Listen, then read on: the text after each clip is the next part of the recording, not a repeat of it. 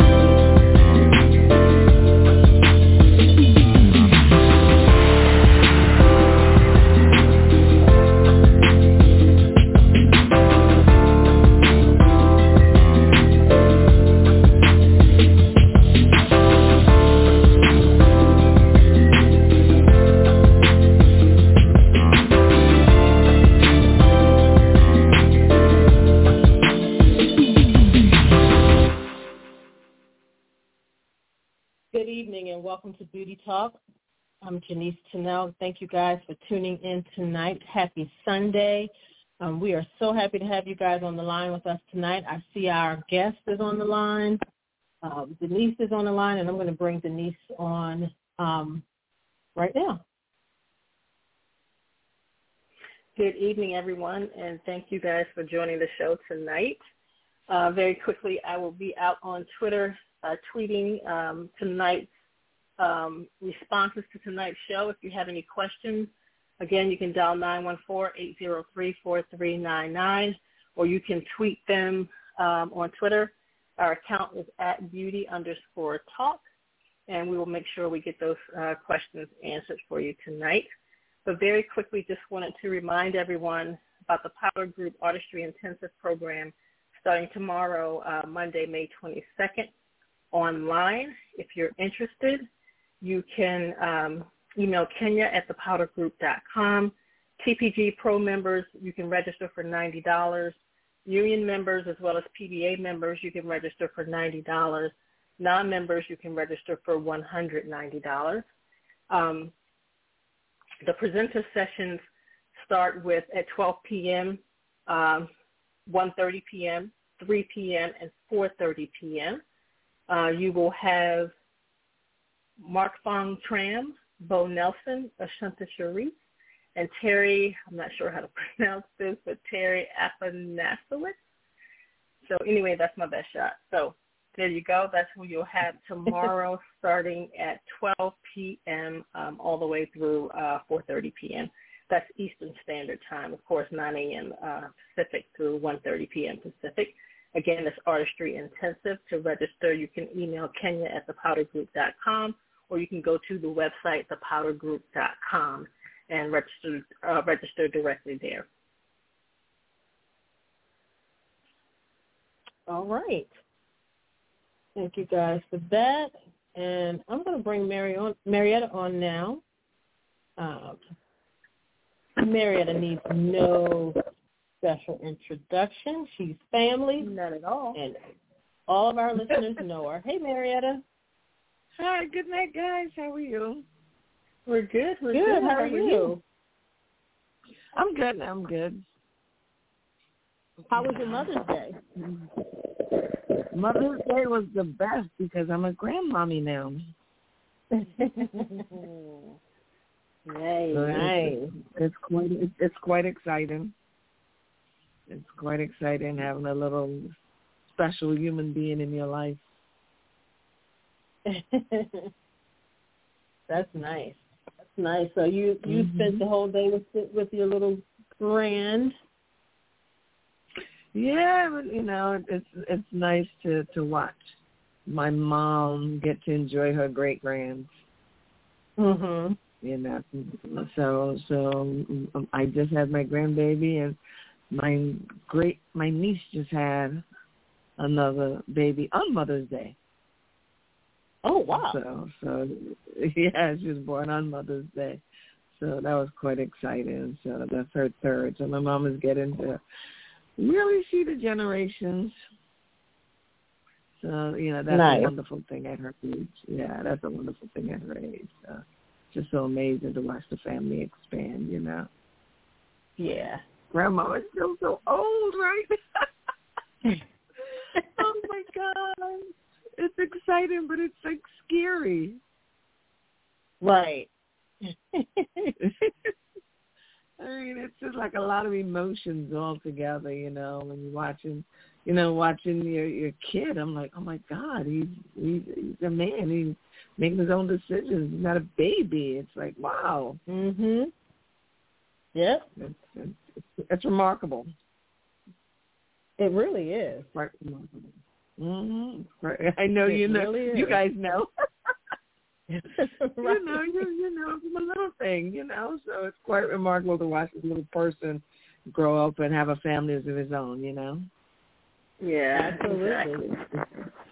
Absolutely. And I know I say this all the time, but I still have that artwork that I bought from him for 25 cents. How old was he then? Probably like 6 years old. And now his little girl's going to be charging $25. Right. Times have changed. 6 or 7 years old. Oh, my God, it's unbelievable. Yes, it is. It really is. Hold on, well, you know, we worth something. I'm telling you. oh yeah, really. Well, you know, it's already curling up on the edges, so I have to try to save it as much as I can. Unbelievable. Yes. Mm-hmm. So you know, a lot of times when we get questions about, you know, working in this business, and, you know, people always say they want to be in this business. And when I learned a little bit about those people who are asking the questions, you know, some of them are married, some of them are married with kids, some of them are single but have kids. So I wanted to have you on tonight because I know when you first started in this business, you didn't have a son. No. And I kind of wanted you to speak a little bit about, you know, what it was like just being in the business. And, you know, I don't think you were married either when you first started, were you? No, almost definitely. When I started off in the industry, you know, it was me. I was by myself. I could make decisions in the spur of the moment. I didn't have to think about it. I mean, you know, if I got called for something, as long as I was available, I could go. It didn't matter where it was. Right. Because the only person I had to think about was me. Mm-hmm. You know, yeah. It didn't matter what part of the country, out of the country. None of that mattered. Yeah. You know, or how long I was going to be gone for. Mm-hmm. You know, and none of it mattered. You know, because the only person I had to take into consideration was myself. Yeah. And then it changed. And then it changed. How long were you in the business changed. before it changed? Oh, my gosh. For several years, actually. I mean, I was in the probably, let's look, I mean, from 1983 until 1991. Every decision I made had nothing to do with anybody else but myself. Mhm. You know, once I did Malcolm X and I met my future husband, then I started, I mean, the last big trip that I took was going to Egypt on Malcolm X before I took somebody else's feelings into consideration. Right. And that was around 1990, 91, somewhere around there. Yeah. Mhm. After that, I started to take my boyfriend, husband, fiance, all the above feelings into consideration wherever I was going, you know? Yeah. And that wasn't so bad because, you know, we could travel back and forth. Well, I didn't really travel back and forth. He did. Right. So wherever I was on location, he came too. But we didn't have a kid yet. Right. Then it didn't really matter, you know? Yeah. Because once he had a moment, he flew out to see me for a week or two or whatever it was. And that was fine because, location back then was location. There was no such thing as a 20-day, there were no 20-day movies or anything like that. Right. I mean, when you went on location, it was a minimum. Huh? I said when you were on location, you were there. Yeah, you were there, and you were there usually anywhere from 2 to 6 months. Right. Right. You were there, so it didn't. So fortunately, my husband had the flexibility to juggle, because he was a salesperson, so he could juggle his own schedule. Mm-hmm. Right. So he could come out and see me, and and then go back and fly in, spend 3-4 days, and then fly back out. Right. So that made it easier for us to maintain our relationship, and then once I got pregnant, that was a different story. Right. When I got pregnant, I was working in Los Angeles. So I was on one movie for 4 months, and halfway through that movie, actually more than halfway through that movie is when I found out I was pregnant. Mm-hmm. And then I had maybe a couple of weeks off, and I started another movie, but this time I was now 10, 12 weeks pregnant. Oh, wow. When I started that. And we were shooting nights. So I did the second movie 4 months, nights. Wow. Yeah, so how was that? Because I guess initially I'm thinking we're talking to you about actually having a kid and being in the industry, but now just listening to you talk about early on and being pregnant while you're working on these shows on location, what was that like physically trying to do that? Because like you said, these movies weren't 30 days. They weren't 2 months. They were 4 to 9 months. So how was that, knowing that you're pregnant and you're working on location? What was that like? Well, you know what? I was in Los Angeles. I actually wasn't away. I was in Los Angeles. I started off on Dangerous Minds, a movie with Michelle Pfeiffer, who was actually also pregnant at the same time. And I didn't know I was pregnant when I was on that show, but I just knew that I came to work and I was exhausted, being at work to get all these kids ready, and they had so many kids in that movie to get them ready before the sun came up. So you're leaving home at 4 o'clock in the morning, and by the time I was finished with all of these kids, and there was so many kids because every kid was a lead, So by the time I was done with them, I just knew that I passed out in the trailer, and my key was on set, and they couldn't find me because I was asleep in the trailer, and I just didn't even know what was wrong with me, and I was like, oh, my God, I'm so tired. But I was, passed out. And then I finally found out, that I was pregnant. And, my doctor said, working the hours you're working, if you weren't doing it already, I would stop you from working. But, I finished that whole movie and then had 2 weeks off. And then I tried to camouflage myself when I had an interview for the next movie. And as soon as I walked through the door, it was a producer I had worked with before. He said, oh, my God, you look so rosy. You must be pregnant. And I was like, there goes my camouflage right out first. It wasn't even 5 minutes. It wasn't even 5 minutes. I was walking into his office, and he immediately said, oh, my God, you must be pregnant. I was like, wow. That blew my mind. And that was just to do Angela Bassett for Strange Days. 4 months and months. So it was just to do her.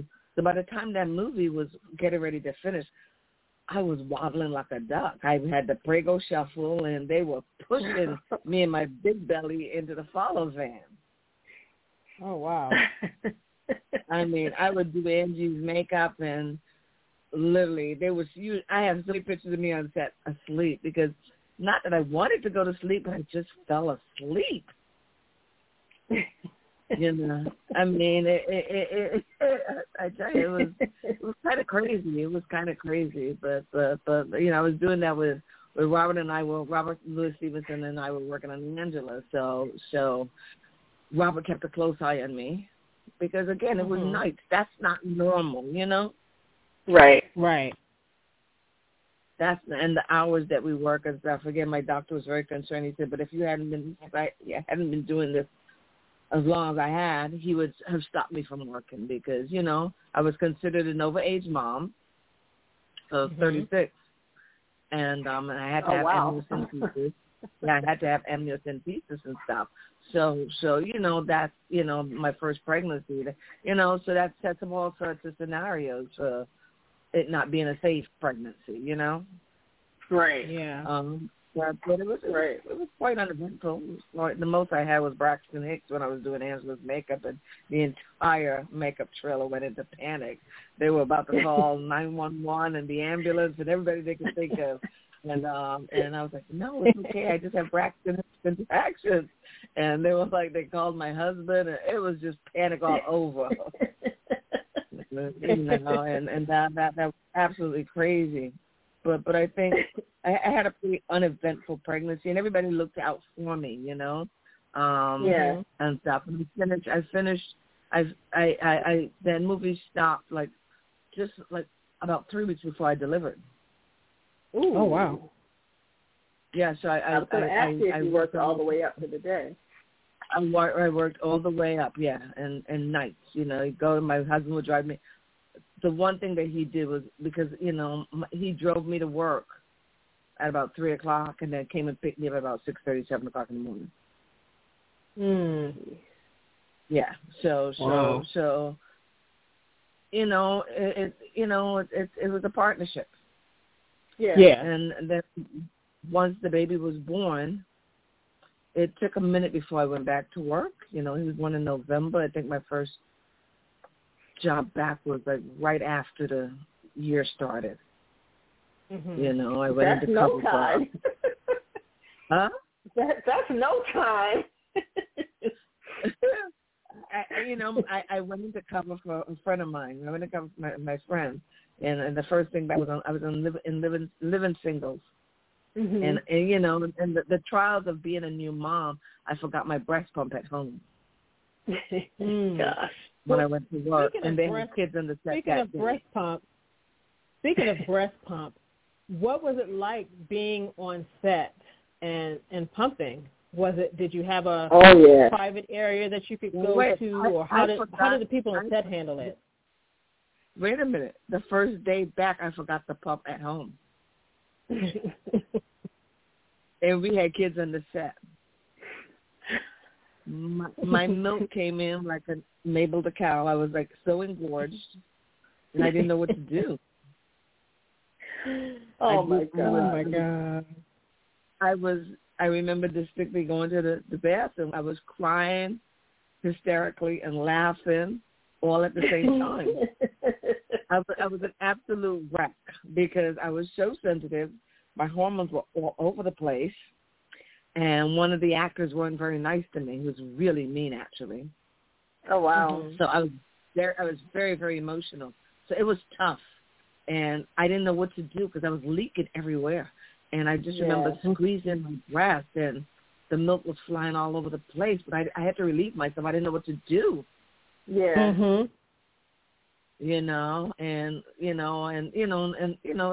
Thank God it was a sitcom, so the hours weren't as bad. Right. Yeah. As if I was on a film, you know? And when I got home, my husband was he was frantic because the baby was crying all day. He got a chance to see that it wasn't that easy. Yeah, exactly. And he apologized profusely. And he said I would never judge you again because he couldn't understand why I couldn't get anything done.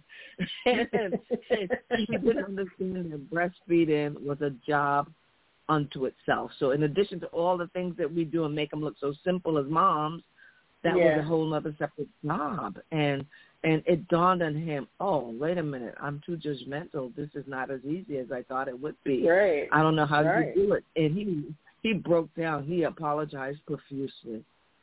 And he realized, wait a minute, this is a partnership. This we need to make a plan to get through this together. Yeah, and nowadays they have those pumps that you could wear right under your shirt, and nobody would ever really know. I mean, they kind of vibrate a little bit, but other than that, nobody would really know. And I've had actresses sit in my seat and pump while I'm doing their makeup, and nobody really knows, and you're not interfering with anything. And I've you have the conveniences and stuff. My first real job after that, because that was a very short stint. But then when my kid was 3 months old, I got a frantic phone call on a Wednesday morning from my girlfriend, Ronnie Spector, who was in Miami doing Cindy Crawford's makeup, and she was normally Michelle Pfeiffer's makeup artist. And she called me. I will never forget it because it was like 6:30 that morning, and she called. She said, Carter, because that's what she called me. She said, you got to come down to Florida and do Cindy's makeup for me. I got to get back to L.A. and do Michelle for a movie. And so that was a Wednesday. The Friday morning, I was on Carnival Airlines first class to Miami with the baby in tow and husband. Oh, my God. I had 1.5 days to pack for 2 months to get to Florida to do somebody while I was breastfeeding my baby. I didn't have a nanny, so my husband said he'll come and take care of the baby. And I literally got off the plane. They drove me straight to the set, and they drove my husband and baby to the hotel. Wow. But at least you had that, because think of the working makeup artists or hairstylists now who are single moms. You know what I mean? Yeah. They may not have that luxury. I mean, some of them do have, a network of people that they can depend on, but there's some out there who just don't, and it's really hard. It's very difficult. You know, we didn't have a nanny then, so my husband really helped, but Cindy Crawford, God bless her, she was just an amazing human being for me to experience this with, because I explained to her when I got to see her that morning, that afternoon when we arrived in Miami, I said, I am a lactating mom. I said, so I will have to pump. So I was only doing her, so that made it a lot easier. So my pump, and that's one of those, back then, you rented that big pump, that big old hospital pump, and that was a huge, huge thing, nothing like the discreet things they have today. And that pump was right next to my makeup. And she allowed me to pump, and I put the milk in the refrigerator, and I would send it back to the hotel by the Teamsters. Wow. And my husband would bring the baby at lunchtime, whatever lunchtime was, so that I could breastfeed him at lunchtime. Right. Oh, no. And take whatever milk that morning, and then in the evening time, I would send the milk back by the Teamsters. Wow. Well, let me ask you. So, what was it like? What was it like breastfeeding on set? How were you able to get away to somewhere private? Did people make a big deal of it? What was it like for you? You know what? I didn't make a big deal out of it, so nobody made a big deal out of it. Gotcha. Okay, but let me ask you this, because I've had a situation where I hired a makeup artist as an additional. And if I'm not mistaken, she may have been like the only additional. And, when we would look for her, she was never around. You could never find her. And what we found out was, what she told us was that she was pumping. Now, I don't know how true that was, because I never saw evidence of that. But she claimed she was pumping. And so I'm just curious as to, like Janice was asking about, did anybody make a big deal of it, or anything like that? And you're saying you didn't make a big deal of it, so nobody else made a big deal of it. But it seems to me, because you were just working on that one actor, that you were always present. Like, your actress understood what you had to do. I was present, and I pumped. I pumped when I got engorged. I mean, sometimes I was doing her makeup and pumping. Wow. But you've already had that conversation with her, so it wasn't going to be an issue. It wasn't. Yeah. You have to be upfront. I mean, unless the person you're working with is a downright jackass. Right. You know? Right. Right. You have to be you can't hide. I mean, you're leaking all over the place half the time and stuff. Your hormones are whacked out. But see, I think the young lady that I'm speaking of, I think she thought that she wouldn't get hired if she told people that she, had to pump. And I think understand she thought that was because even when I went for my interview, I was so nervous because people had this thing about women. It's not a disease. It's part of life. Right. And you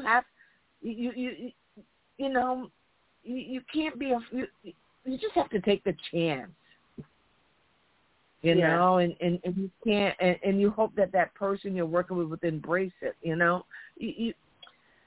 You can't hide it. I mean, it's just part of life. And now there's so many different things, so many different aids you have to help you. I mean, even if you had to step out to your car for 15, 20 minutes to nurse your baby, I would be upfront with whoever I'm working with and said, I am a lactating mom, and sometimes my partner, my husband, whatever, might have to bring the baby so I can nurse, just so I can, release myself, or I might have to slip off for 15, 20 minutes to pump. I'm just, I'm going to be upfront with you. I'm letting you know this. I think that totally fine. Yeah. Mm-hmm. Yeah.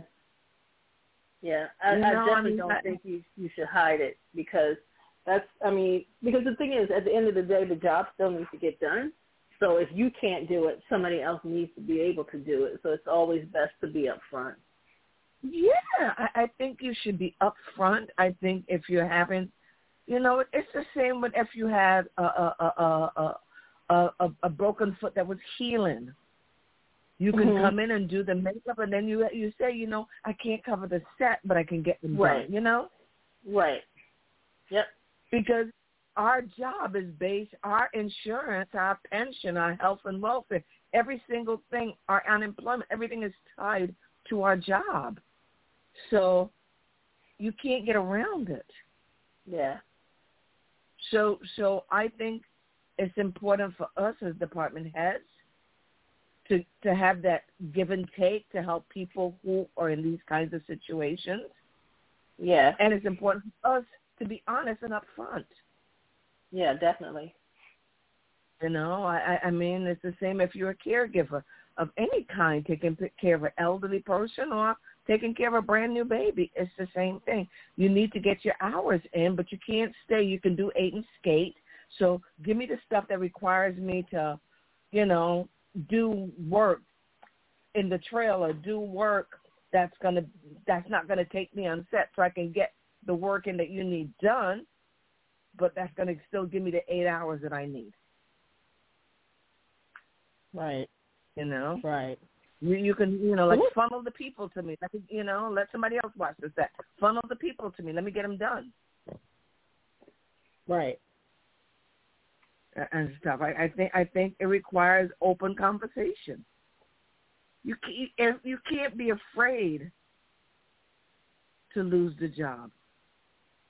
Mm-hmm. That's the only way you're going to get the job is by being, by being upfront.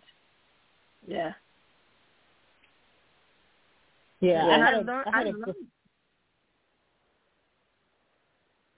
Say it. Sorry. I hired a girl to day play who was breastfeeding. I didn't know at first. She didn't say anything at first.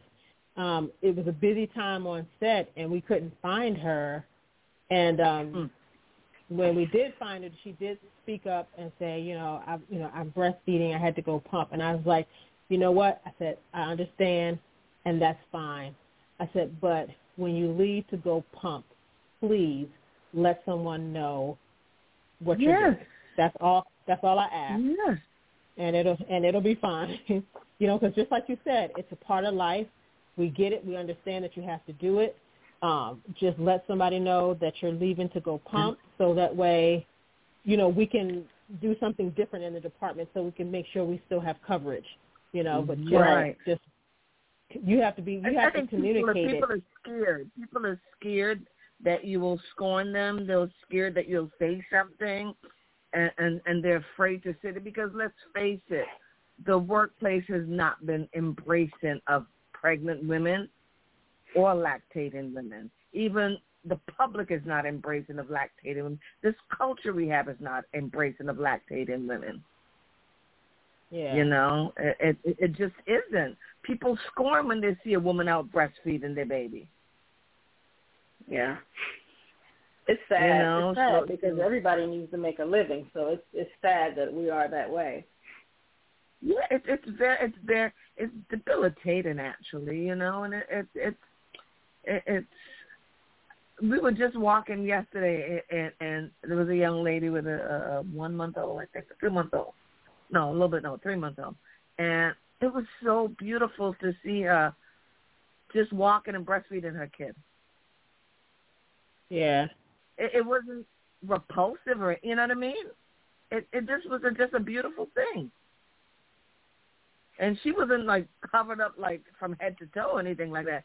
She was just gently walking with that baby, and I don't even think most people realize it. You know, because we make it so unnatural. Yeah, we do. We make it unnatural and uncomfortable. You know, and stuff. And it should not be because, again, everything about what we do in work is tied to our work. All the insurance, everything. So if that mom can't get those 8 hours, that's going to affect her insurance. You know what I mean? Yeah, absolutely. Absolutely. And it's going to affect her whole family. So we, you know, we have to be as accommodating as we possibly can be with new moms and stuff, you know, and help them through the process. I mean, I really do. I think it's so important, you know. Yeah, if my husband wasn't there, especially the ones that don't have a support system. That's a tough one, right. When they don't. When you need a village, really, especially when you work. Yeah, you really do. You need a village. You need a village. You need a village. If you don't have any friends, go find some. If you can't find some, buy some. You need a village. You need a village. You know what I mean? You know, really. After I had my kid, my husband was very, very helpful. He was, you know, real hands-on dad and stuff. But then I did Cindy for 2 months, so he came to help me for those 2 months. But then when we got back to L.A., I started working with Samuel L. Jackson right away. So then I really needed a nanny, and I had a nanny. We started, and then when I was going on location, that nanny was pregnant, so she couldn't go on location with me. Oh, wow. So then I had to find somebody who I could take on location. And location, I was gone for 4 months, you know, to Mississippi. Wow. Well, you know what? Let's switch gears a little bit. So let's talk about that. You're doing a lot of films on location in the country, out of the country. What was it like then with your young son? I know you said you had a nanny, but what was it like preparing to go away for a period of time away from L.A. with a young son? When we went to Mississippi, it was tough. It was really, really tough. I hired a new nanny. I had to train her. And one of the things that, you know, you just can't, obviously she had to live in because we're going to Mississippi. So she was with me for 4 months. So before I took her away, I sent her to CPR training classes because I'm going to be gone all day. So I sent her to CPR training classes at the Red Cross. I took her to my own doctor, and I spent over $2,000 having her tested because she was sleeping in my house. Oh, wow. So I had her tested. Oh, yeah. I had her tested for everything you could think of. And then the ones that I couldn't think of, my doctor added. So I spent a lot of money. I was laughing. I was like, you said what you didn't think of, he thought of. Yeah. So I had every test you could possibly think of done because she's living in my house. And I'm very particular, so I made sure I took a photograph of her because if my kid was missing, I'm not going to describe. I'm like, no, this is what she looks like. I'm not going to try to draw a description. I got a photo. Right. That's right. I took a picture of her passport. I took a picture of her driver's license. I took a picture of her Social Security. I took a picture of everything she had that I could take a picture of. When I hired her, I went to see where she lived because I wasn't trying to figure out any guessing games. I need to know where her family lived.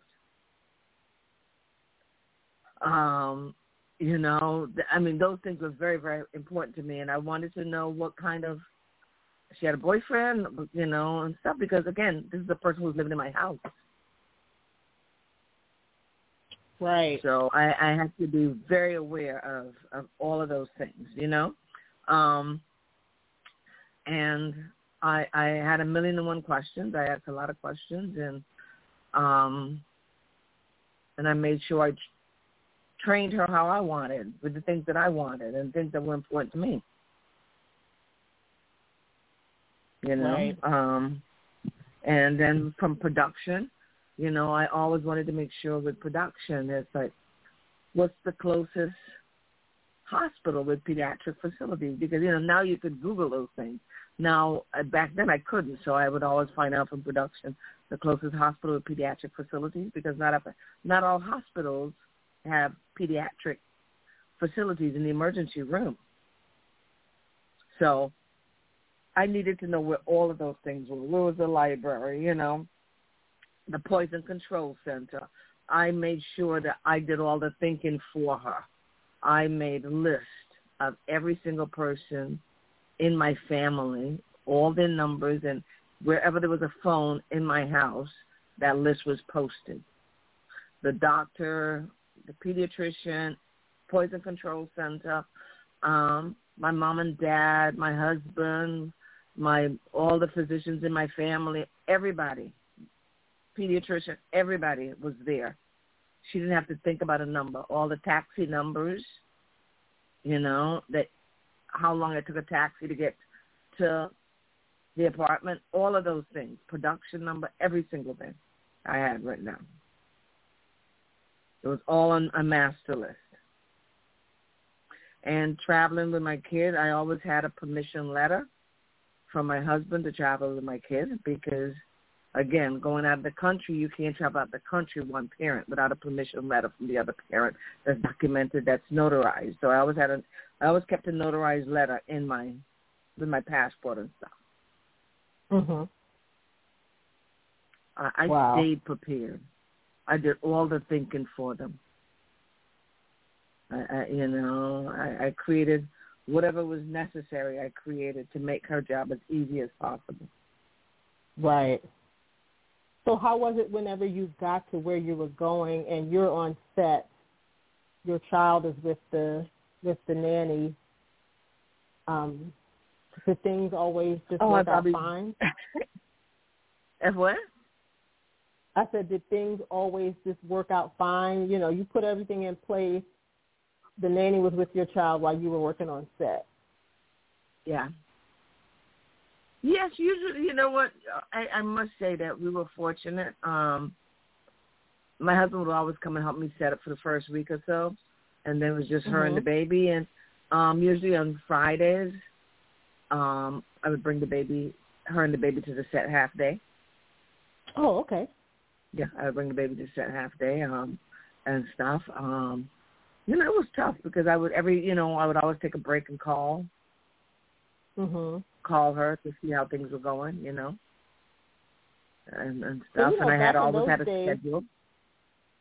And back in those days, it was a lot easier to have visitors on set. Yes. Yeah. We didn't have COVID. We didn't have any of these things. But, I was fortunate in that I had, God rest his soul, Schumacher. He was so wonderful. Joel Schumacher was the kind of director who would come in the trailer I was doing A Time to Kill in Mississippi, and he would come in the trailer every morning, and he spoke to all of us, and he blew my mind when he knew my baby's name and the nanny's name, and he was to make sure that a driver goes and gets them on Friday so that you can have lunch with your family. Very family oriented. Very family oriented. Oh, that was nice. Yeah. So I would send a teamster to the apartment to pick them up every Friday for lunch. Mhm. You know. You know what? I was just going to say, when you said that, it just made me think about, you know, okay, you had a young child and you put all these things in place. But when you sit and you think about it, there's a lot of people on set who are away from their families. And, you know, they may not have, you know, 3-month-olds or what have you. You know, their kids could be 10. But they're spending months away from their families, not being able to see their kids. I feel like you would think, just like the director, there would be a lot of people who are understanding of, you know, the women being there, you know, with their babies, whether they're breastfeeding or just bringing them on the, you know, on the trip with them all together. I feel like I would think that a lot of people would be more understanding of those situations because they, too, are away from their family, regardless of the age of the child. You know, I wish they would, too, because, you know, at least like once every couple of weeks, have the families do a special family lunch or something, you know what I mean? Right, because exactly. people don't get to see their kids or anything. And when you go on location, it is so hard. It is so hard going on location. And I remember negotiating with the producer, and I said to him, I said, look, if this movie is going, if we're on location more than 2 weeks, let's talk about my family, because I'm not going to be gone for 2 weeks without seeing my kid. That's the longest I can go. I said, so if it's going to be more than 2 weeks, he said, it's 2 weeks and 3 days. Let's talk about your family. I said, there's no compromise there. And I said, you know, a movie that was supposed to be finished in 2.5 weeks on location and then move back to L.A., it extended for almost 6 weeks on location. Oh, wow. Oh, wow. Yeah, and I was like, you know what? I said, no. I said, 2 weeks. I said, let's talk about my baby, my nanny. I said, I got to get a hotel room that's a suite. I said, I can't work 16, 17 hours and then come home to a screaming baby. I said, we got to have some separation here. But my baby and my nanny, I have to bring them on the road with me. I said, that's not even a discussion if we're going to be gone that long. It's not a discussion. That's right. Wow. And you can't be afraid to say those things. Huh? I said you can't be afraid to say those things either. Oh, at that point, I didn't care. I was like, I went to Canada for 6 months, starting in the middle of the winter, you know? Mm-hmm. January 2nd, to be specific, really. And I said to them, I said, I got to find a nanny. And my nanny said, oh, no, I'm not going to Canada with you. That's too cold. So I had to find a new nanny, and I hired a nanny over the phone as a recommendation from a person, from another person. And, I could have hired the hand that rocked the cradle. So I drilled her on the phone, drilled her. Then I had references, and I called her references, everything. Wow. You know, that was tough out of the country. It's very, very tough. Yeah. Trying to hire somebody out of the country, you know. And then when I came back, then I had to hire another person who was with me. She lived with me for like 3.5 years. I had to hire another person. I flew her in from New York. So how was that? How was that, you know, as your kids started to get older, you know, did things get harder or did things get easier for you? I mean, I know you had nannies along the way, But how was that? I mean, now that your child is like 4 or 5, and you're still working, did it make it easier that your child was older? You stopped working. No, I stopped working because it was too hard. When my kid started school, I missed his first day of school, and I was on the side of the negotiator, and I hit burnout. I was burnt out because I was working back to back to back. I worked 3.5 years nonstop with no breaks, nonstop. 2 movies at a time, 2 movies simultaneously. I mean, it was insane. I don't think I had time for postpartum depression. So what I might have been going through was postpartum depression when I hit burnout. Yeah. Because I never had a chance to breathe. It was pack, repack, pack, repack, pack, repack with the baby. When I look back upon it, I don't think I had a chance to breathe. And it was tough. And I didn't want to see a movie set. I did not want to see a movie set. Wow. It was really, really, and I couldn't explain it to anybody, but now looking back, I'm thinking that's probably what it was. It was very, very, very, very difficult. Very difficult, and I just had to take a breather. I had to take a breather because I would not function. And, probably a combination of burnout and postpartum, delayed postpartum. And I know when I worked with Marie Osmond, and Marie had a major breakdown with postpartum. Oh, wow. And stuff. And I started to see it when I was working with her. It was so difficult. It was she had 3 babies in diapers simultaneously. And it was difficult. I was juggling in the room with her. The morning juggle was absolutely insane. Absolutely insane. And stuff. So I recognize those things now that I look back, and the biggest thing is in trying to find that balance, you have to be honest with yourself. Mm-hmm. And a lot of us are so afraid that if we ask for help, we think it's a failure, and it's not a failure. You need the help. You need the support from wherever you can get it from. Right. Mm-hmm. And we equate asking for help as failure, and it's not failure. It's really something that you need, because sometimes you don't even understand your own emotions, first of all. But you got to realize it's okay to ask for help. And I think people have to be honest with whoever's hiring them. And we, as a body, as a unit, have to be more receptive and more inviting to new parents. And we as new parents have to be honest, and you hope that the person is considered enough to give you the leverage so that you can function. You know what I mean? But you got to be honest and upfront. You can't be sneaking around a movie set trying to feed a baby or trying to breastfeed to pump. Right. You know what I mean? Right. That's not the place to do it. You just got to be up front.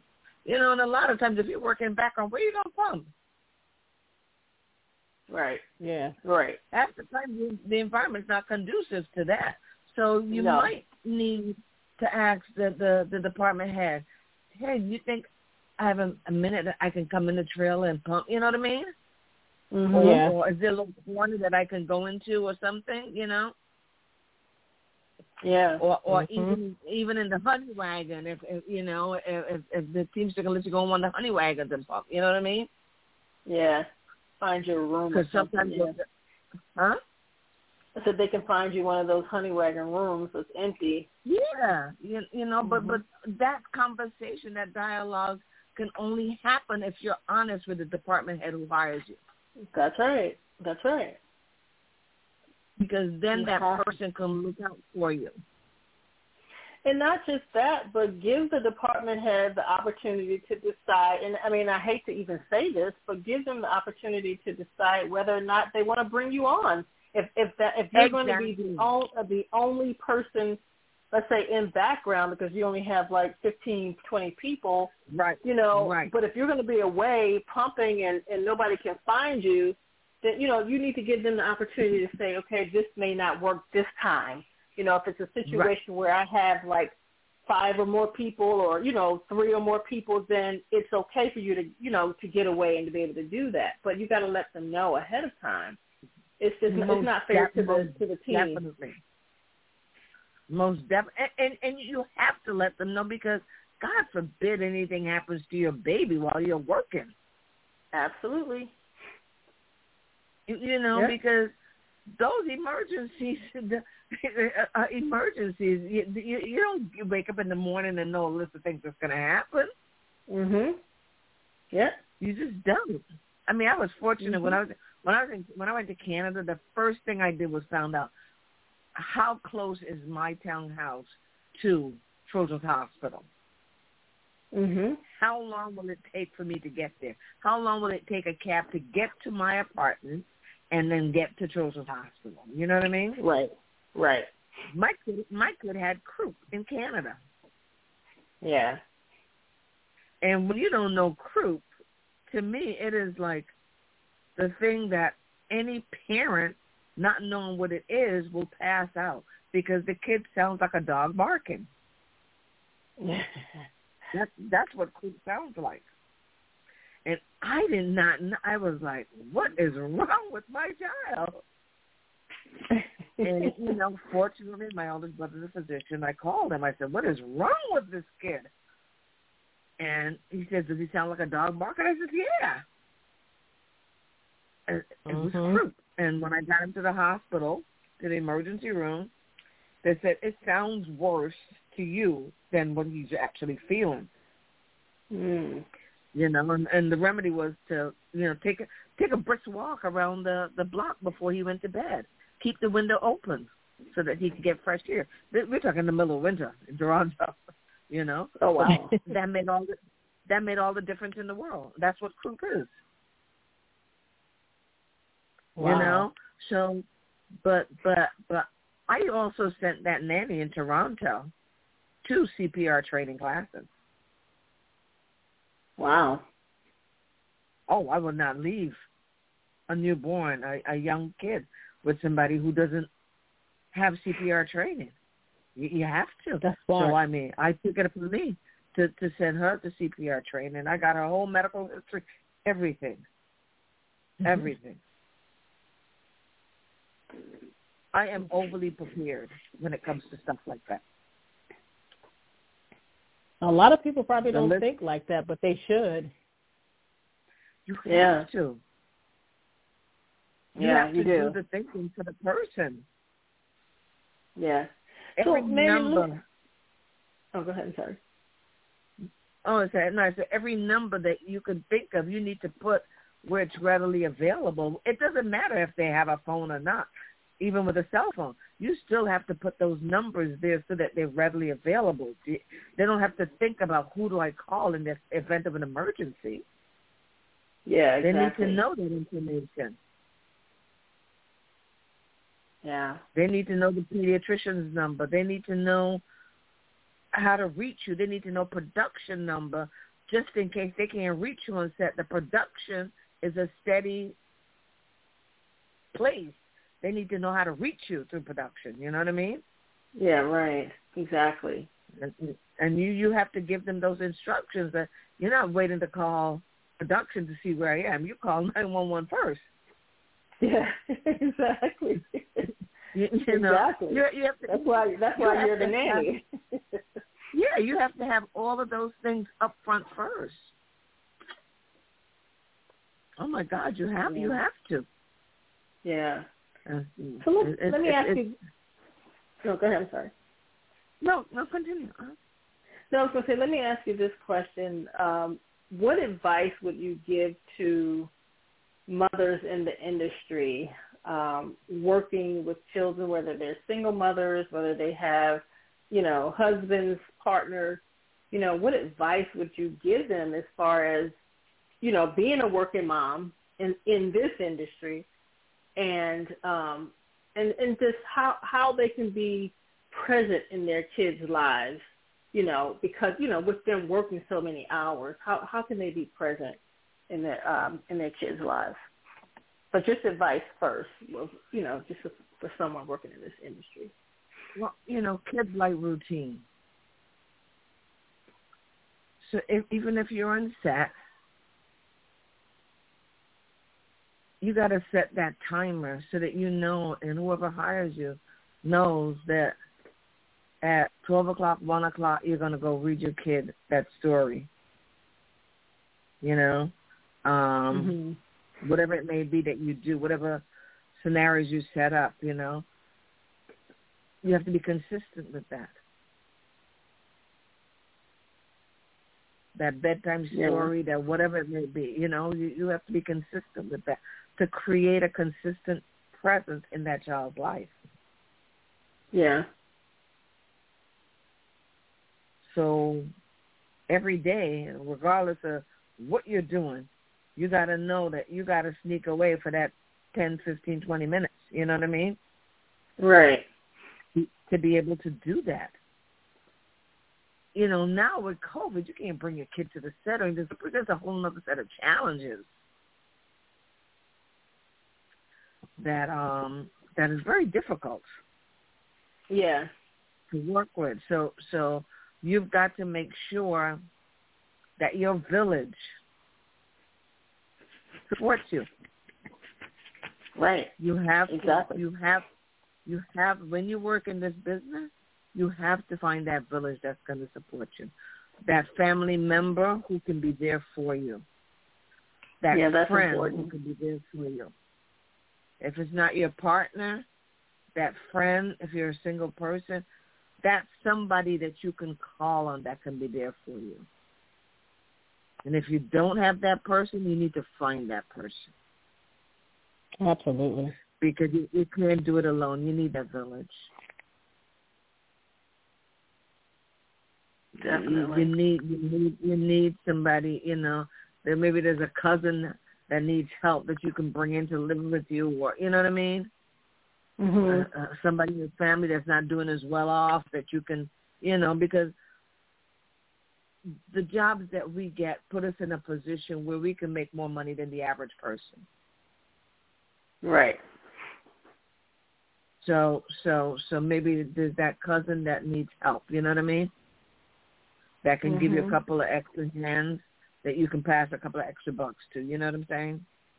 Right. I don't know any other way around it. I mean, that's really what it comes down to. You need to let somebody know you need help. You have to. Yeah. If not, you suffer in silence. Absolutely. I don't know. I mean, I think that's the best advice I need. If you don't have any friends, find some. I mean, I know real. it sounds crazy, but it's real. It's very true. It's real. You can't suffer in silence. That's just the death of you and the death of your child. We all need help at some point. And I'm so glad now that my son is blessed to be with a company that's really great. I mean, because he's got paternity leave. Oh, nice. Yeah, that's and awesome. It's so needed because you didn't get the job by yourself. Somebody helped you get it, right? Right. Mm-hmm. So, I mean, gone are the days of just, it's not a woman's job just to rear a child. It's the parent's job to rear a child. It's a partnership. It's, if I'm feeding, you change the diapers. You know what I mean? It's you got to be hands on. You got to be in there. True. You just have to. You just have to. I mean, I was blessed with somebody who was there, who changed the diapers, who helped me along the way, because you need it. You have to have it. It is so necessary, and and I say, stop whatever you're doing. Because I watched my brother who whatever he was doing, his kid was in Florida, and whatever he was doing, he stopped, and that time was devoted. And he works on set just like I do, like we do. And he stopped, and he would read. He read the Bible to his kid every day, and he did homework with his kid when his kid started school every single day. He never missed the time. And he's on the West Coast, and his kid was on the East Coast. Oh, wow. Every single day. He had, and I told him, I said, God put distance between you two because it made you a better father. Because if you were in the room with him, you probably would never have stopped and devoted this kind of time to him. But you stopped, and no matter what you had to do, wherever you were in the world, you met that time difference in Florida. And read that Bible to him every single night and did homework with him every single day, no matter what. Never missed a day. Wow. Never missed a day. That's amazing. That's amazing. It is that every time I think about that, it blows my mind, because the presence that he had in his kid's life surpassed the physical presence if he was in the same room. Yeah. Yeah. So it's up to you to figure out how you're going to make it work. Yeah. Because it's doable. You just got to sit down, figure out, and ask God for some guidance on how you're going to make it happen. Yeah. Yeah. And I think on that note, I think we can end right there. That's it. You have to seek guidance. And like you said, and you have to ask for help. Yep. The biggest only way you're going to make it is not reaching out for help. And being upfront, you have to be upfront with whoever is giving you that job. You have to be. You have to be. It's oh my God, it's that's the difference between you being a sperm donor or an egg carrier and you being the parent. You hear me? Mhm. Because you have to find the way. You have to make the way. Kids don't ask to come into this world by themselves. So you have to be the exception. You have to be upfront. Nobody faults you for asking for permission to take care of their child.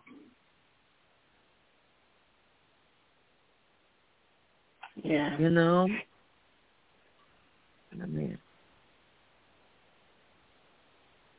I wouldn't change a thing. Wow. And now you have so many more resources at your fingertips that I didn't have. You have so much stuff at your fingertips. You got the cameras you set up in the room that you're going to look at on your cell phone. You got so much stuff, Yeah. There's so much stuff. You got phones that do so much, and, I mean, even if you're working nights, you can read your kid a bedtime story before they go to bed. Yeah. You know. I learned, and I'm going to let you go after this, I learned that as you bring children into your lives, it's okay to shift your priorities in this industry. I agree That was with that. the hardest thing. I learned how to shift my priorities. I never stopped doing makeup. I worked for Lancome for 2 years so I could be at my kids, attend the functions that my kid was having at school. I worked behind the counter 2 years here in Florida. I freelanced just so I could be part of my kid's life. So your priorities, it's okay to give yourself permission to shift your priorities. The industry ain't going nowhere, trust me. Nowhere. Yeah.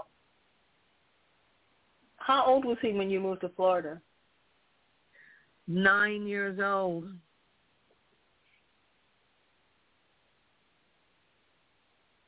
Nine.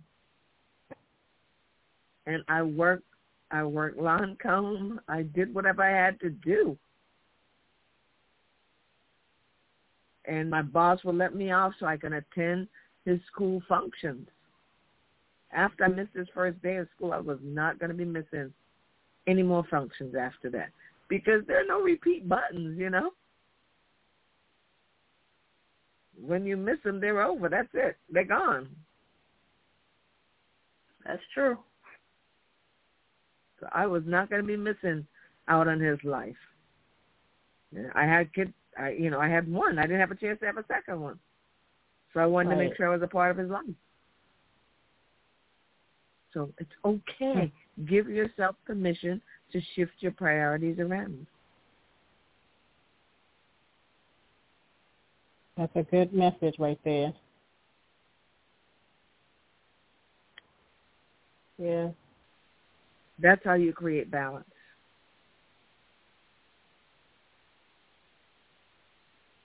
Absolutely. I love this conversation, Marietta. Thank you so much. Thank you so much. I don't think because it made me think of things that I had forgotten about. Absolutely. Absolutely. You know, for those who are out there listening who don't have kids but want kids, you know, I feel like these are some great things they could start thinking about now, you know, so they can have an idea of how they would move forward once they do have kids. Because for some people it's going to be overwhelming, you know, trying to figure it all out as well as, you know, deal with the newborns and things like that. Yeah, it is tricky. It's not, you know. I'm watching my son and my daughter-in-law try to maneuver and manipulate their lives right now. Yeah, I'm watching it play out again, you know. Right, exactly. This time I'm looking at it from the outside. Right. Yeah, but I mean, but they have you, but you can offer them, what? You know, you can offer them advice.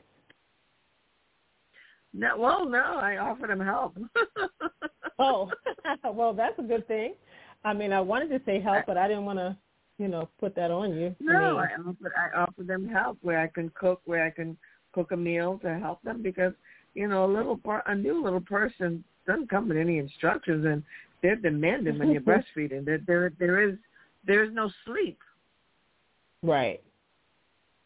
They're sleep deprived right now. So I cook a meal. If I cook a meal and my husband drops it off, you know. Yeah. That's one less task they have to worry about. Yeah, absolutely. But those are the things that requires. It's like when I come home from the set, you know, dinner for my kid and dinner for my family, all of that stuff. It's a continuous juggle. You know, it's a continuous juggle. It's like trying to find that balance. And then on Sunday, you know, you probably have to meal prep, you know. Yeah. To figure out the week. It means literally sitting down with a pen and paper and a calendar and figuring it out. Mhm. That's what it comes down to. Yeah, you have to plan. That's what it comes down to, being organized, you know, being organized. Because if you don't have any organization, it's so difficult. It's so friggin' difficult. Yeah. Yeah. It's tough right there. I'm overwhelmed. Yeah. Talking about it, overwhelmed. It's really good info, though. Really good info. I think it'll help somebody for sure. Yes, for sure. Yeah. I know, because that's the. What? I didn't hear you. What did you say? No, I was going to say, just a little FYI, we gave a plug for your book at, you know, we speak to a group of young PA wannabes every year, and we gave a plug for your book again. Oh, thank you. Thank you. Thank you very much. Yeah. No, you know, the industry is changing so much. I mean, I don't even know where we're going right now, and stuff. But it's still a place where if you plan it out properly and you try to get the most out of it, as opposed to letting it get the most out of you, it's so doable and so workable. You know, I watch you guys, and you guys have learned how to balance and take vacations, and sometimes you just can't take every job. That's right. Or you learn how to space it out in between jobs. Or you plan to do jobs for 5 years, and then, you know what I mean? You just have to plan it out. Yeah. I mean, this last job that we were doing, we were offered another job from, you know, same producers, and we turned it down because we knew we had family, you know, obligations that were coming up. And the thing was, I probably could have done the job, but it was like, you know, the last day of the job was like the day before our niece graduates. And, you know, we turned the job down. And so many people from the production, even down to PAs, continuously asked us, probably up to the day we left, we finished the show, if we would do the job. And we kept saying no. Because it's like, I'm not going to miss, you know, something as important as a graduation for a show. That's a milestone in her life that you're not going to get back. That's right. And I'm not missing it. But again, it's all about priorities. Yeah. Yeah. And then people all about probably priorities. Some people are probably thinking, well, like, gosh, you know, this strike's coming up and all this, and, you know, you're going to turn down money? Yeah, I am. I don't care nothing about that strike. It's all about priorities.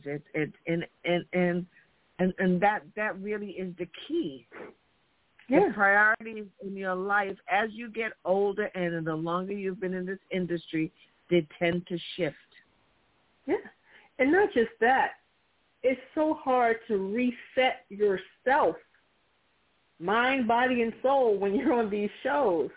And it's like, you know, when you finish a show, it's like, oh, my God, now I got to start working out again. Now I got to start sleeping better. Now I have to start eating better. I mean, I'm just not doing it. My days of back to back to back are probably over. Because you know what? Because I learned when you start a show, your life stops where you started that show. Everybody else's in your life, their lives continue. That's right. You have to now go back to where you were to catch up with where they've been. Yep. Mhm. It comes at a hefty price sometimes. Yeah, it does. Absolutely. It does. So you have to give yourself that chance, like you said, a reprieve, so that you can rebuild. Mhm. Mhm. It's that you're starting the next show depleted. Mhm. Exactly. Exactly. Exactly. And when you do that, you're really in trouble. You are really in trouble. Yes. It's called burnout. Mhm. When and you that's do not that, a good you thing. hit burnout. You hit burnout. Because you are so depleted, you have nothing to give a show. Yep. And what's the point? And when you're like that, then you risk not getting another show. Yes. You know? Truer words have never been spoken. Mhm. Yeah. Oh, my God, yes. Oh, my God, yes. Yep. Whew. Janice, I opened my closet under my stairs, and I've got this fiber-built trunk.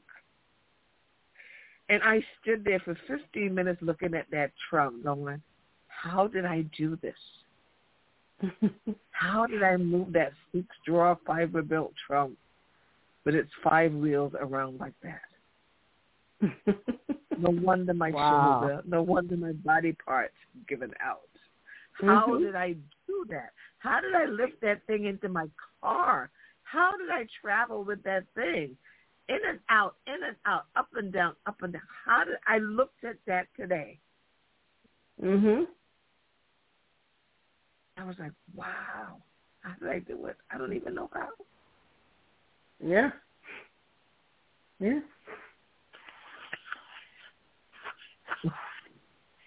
Crazy. So regroup, rebuild, replenish. Mind, body, and soul. Yep. Yeah. Yeah. You can't let this business take you out. Yeah, I hope somebody listening learns something, even one little nuance from our conversation tonight. Yeah, exactly. Exactly. You have to be strong enough to say no. Mm-hmm. You got to put yourself first. And you know what, Denise? You don't need a reason to say no. I just don't You want to don't. do it. That's it. Absolutely. You don't need a reason. You don't need a reason. You don't owe anybody an explanation. Mm-mm. I just didn't want to. Yep. No is a complete sentence. Exactly. Especially with an exclamation. It is a complete sentence. No. Exclamation point. Full stop. Period. Yep. Yep. Wow. Well, this My has mind been is a great conversation. No, I loved it. I loved it. My mind is blown tonight. Yes. We didn't want to interrupt your Mother's Day with this conversation, so it was best that we had it tonight. Oh, wow. How appropriate. But this was good. Wow. This was good. I think it's needed. Sometimes it's not always about makeup and how to do stuff and products and all that. Sometimes you just need to really hear the real stories about what it's actually like. Yeah. Well, I look back and I go, how did I juggle? How did I do this with my kid? How? I had help. I asked for help. I needed help. Yeah. I flew the nanny from New York. Yeah. I flew from New York because I needed somebody in my house that I could trust. Her aunt was my nanny in Barbados. Oh, okay. Yep. She was, because my mom was working, and my dad was in America. So, yeah. You need the help. You need the help. You need the help. You need the help. Yeah. Yeah. That you do. That you do. Well, thank you so much for joining us tonight. We appreciate you coming on. Thank you guys for having me. I always love being on your show. You're welcome. I'm leaving this show with tears in my eyes. I actually am. Aww. Yeah, I am. It was just very.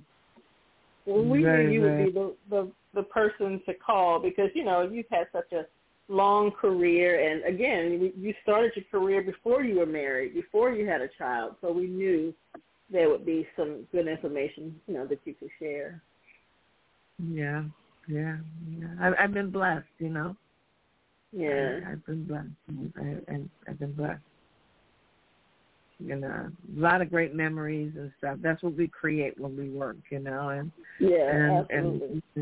And at this stage of my life, at this age, you know, if I can pass on anything to people who are now getting started or who are in the throes of their careers now, or, you know, whatever, any little bit of information that you can learn from, you know, 2 ways to learn, through your own experiences or through somebody else's.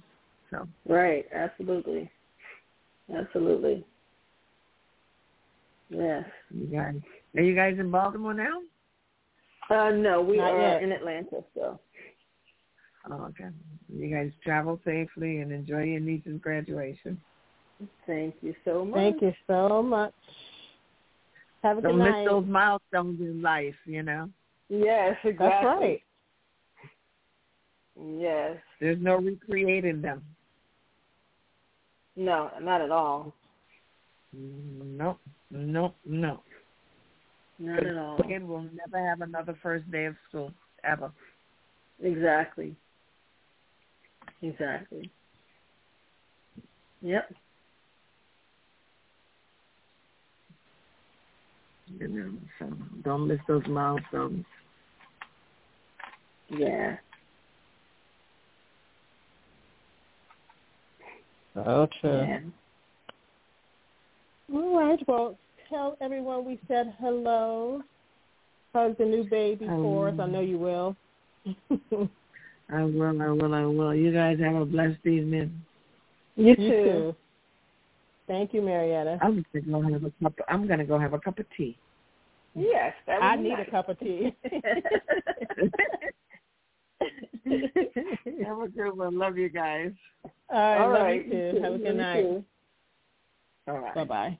Okay, bye-bye.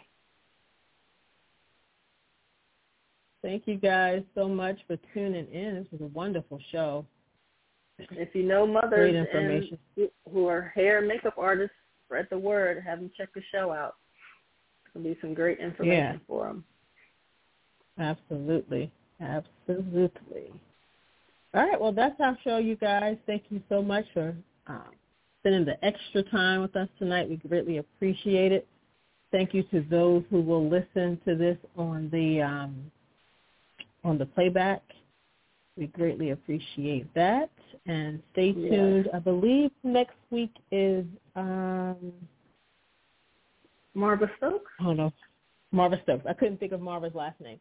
We have Marva Stokes. She'll be on, hairstylist.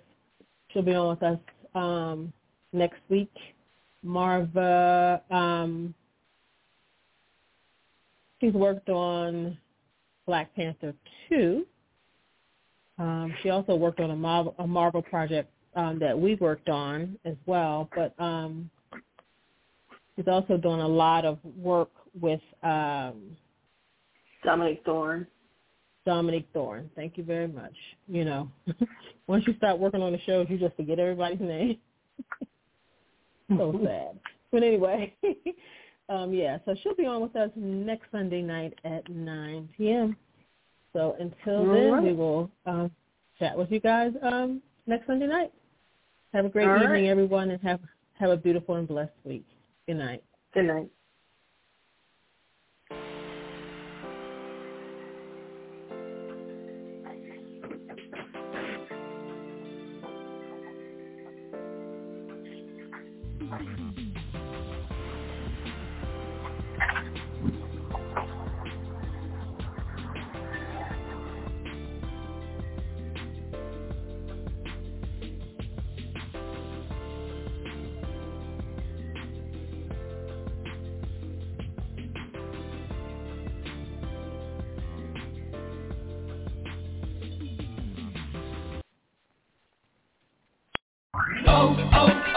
O'Reilly.